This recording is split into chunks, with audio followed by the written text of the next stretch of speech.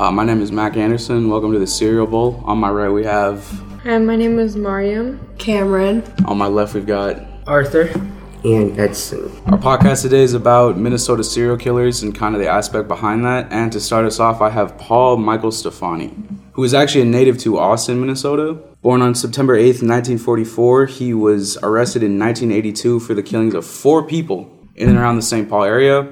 He started, well, there's not really much known about why he started killing people, honestly. The police couldn't find much about him or anything that in his life would make him act out in this kind of way. On December 31st, 1980, he attacked and murdered 2 women in East St. Paul. And then the thing that sets him apart actually from most serial killers is in fact that he would call the police after he committed the acts of violence and confess over the phone while crying, which is disturbing to say the least. Really disturbing, actually.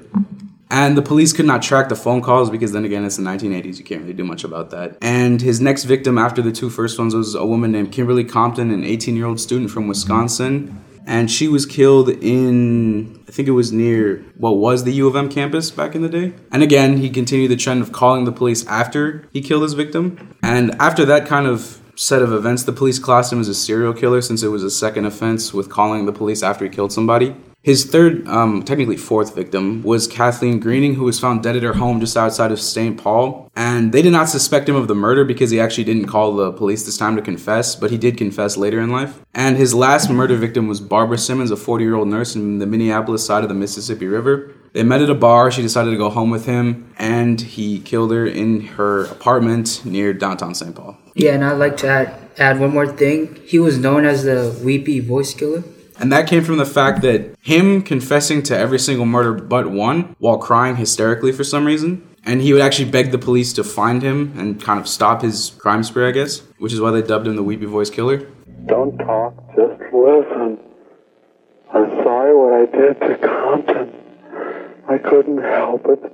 Don't know why I had to stab her. I am so upset about it.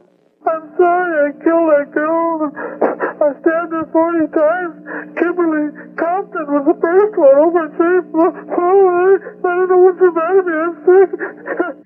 And he was actually captured after trying to murder a 19-year-old on August 21st, 1982. And she was able to kind of get out of his car before he attacked her. And she was able to call down help. And in the process, she actually hit him over the head with a glass bottle, which injured his eye. And he noticed he was bleeding badly enough and sought medical help. And it was the call that he made to the hospital that kind of confirmed that he was connected to the case. And further in-depth investigation later revealed him to be the murderer of three previous victims.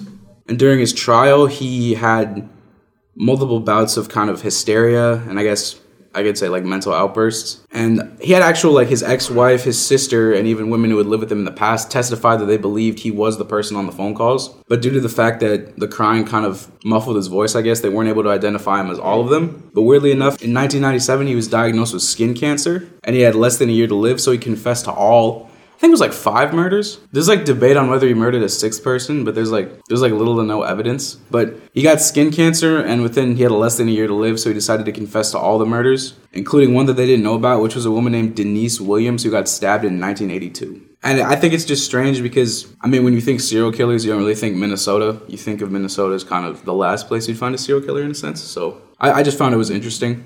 Things that Stephanie said when he called the police were, "God damn, will you find me?"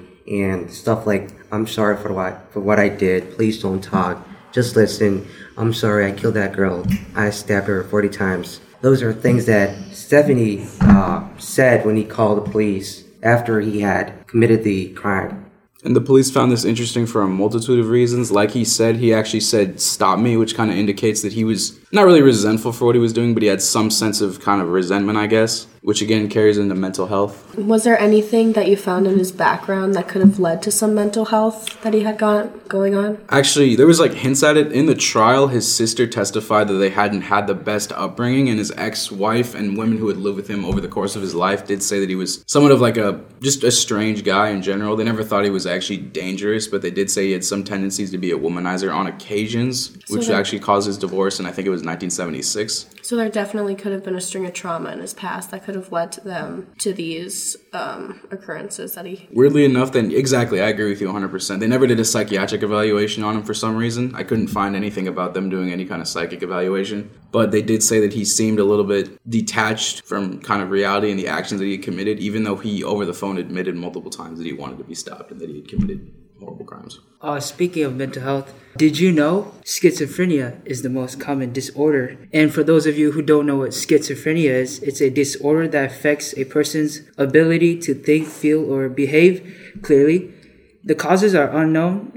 It includes hallucination, delusions, and emotional flatness. It's one of the most common disorders diagnosed in serial killers. And Mac, when you were doing your research, did you find out if he had schizophrenia? Like I said, I think it's a possibility. I agree that it is kind of a common theme among serial killers that most of them have been diagnosed with schizophrenia. You look at more famous serial killers like Gacy and there were 2 other serial killers that got diagnosed with schizophrenia that were kind of, I'm blanking on the names, but I think it's a possibility. Like I said, they didn't do a psychiatric evaluation on him, which I found was weird, but I think it probably played into that because I think it can be trauma-related schizophrenia. So I do think that's a very likely possibility that he might have had some form of schizophrenia. Or at least, like you guys said, mental illness from trauma that he sustained in the past. Or do you think he could be born with it? I think that's also a possibility. I mean, in his past, before he obviously got tried and convicted of being a serial killer, nobody really said anything negative about him. He was just kind of this strange guy that was kind of lonely. There was never any indication that he was like a serial killer. And going back onto what you said about women and how he was like a womanizer and stuff like that, were all of his victims women or were they men as well? Actually, that's a very good point I forgot to point out. Yes, all his victims were women. He never attacked men. He only attacked women, and all his victims were women. They did get a confession out of him for all women killings within, I think it was from 1980 to 1982. So, yeah, he did not attack men. So maybe that could just go into the part about mental health. Maybe he had some trauma with just women in general and all about that. So he I just agree. needed to... This has been the Serial Bowl, and this is our first kind of issue about Paul Michael Stefani. And next time we'll bring you more about different serial killers from across Minnesota.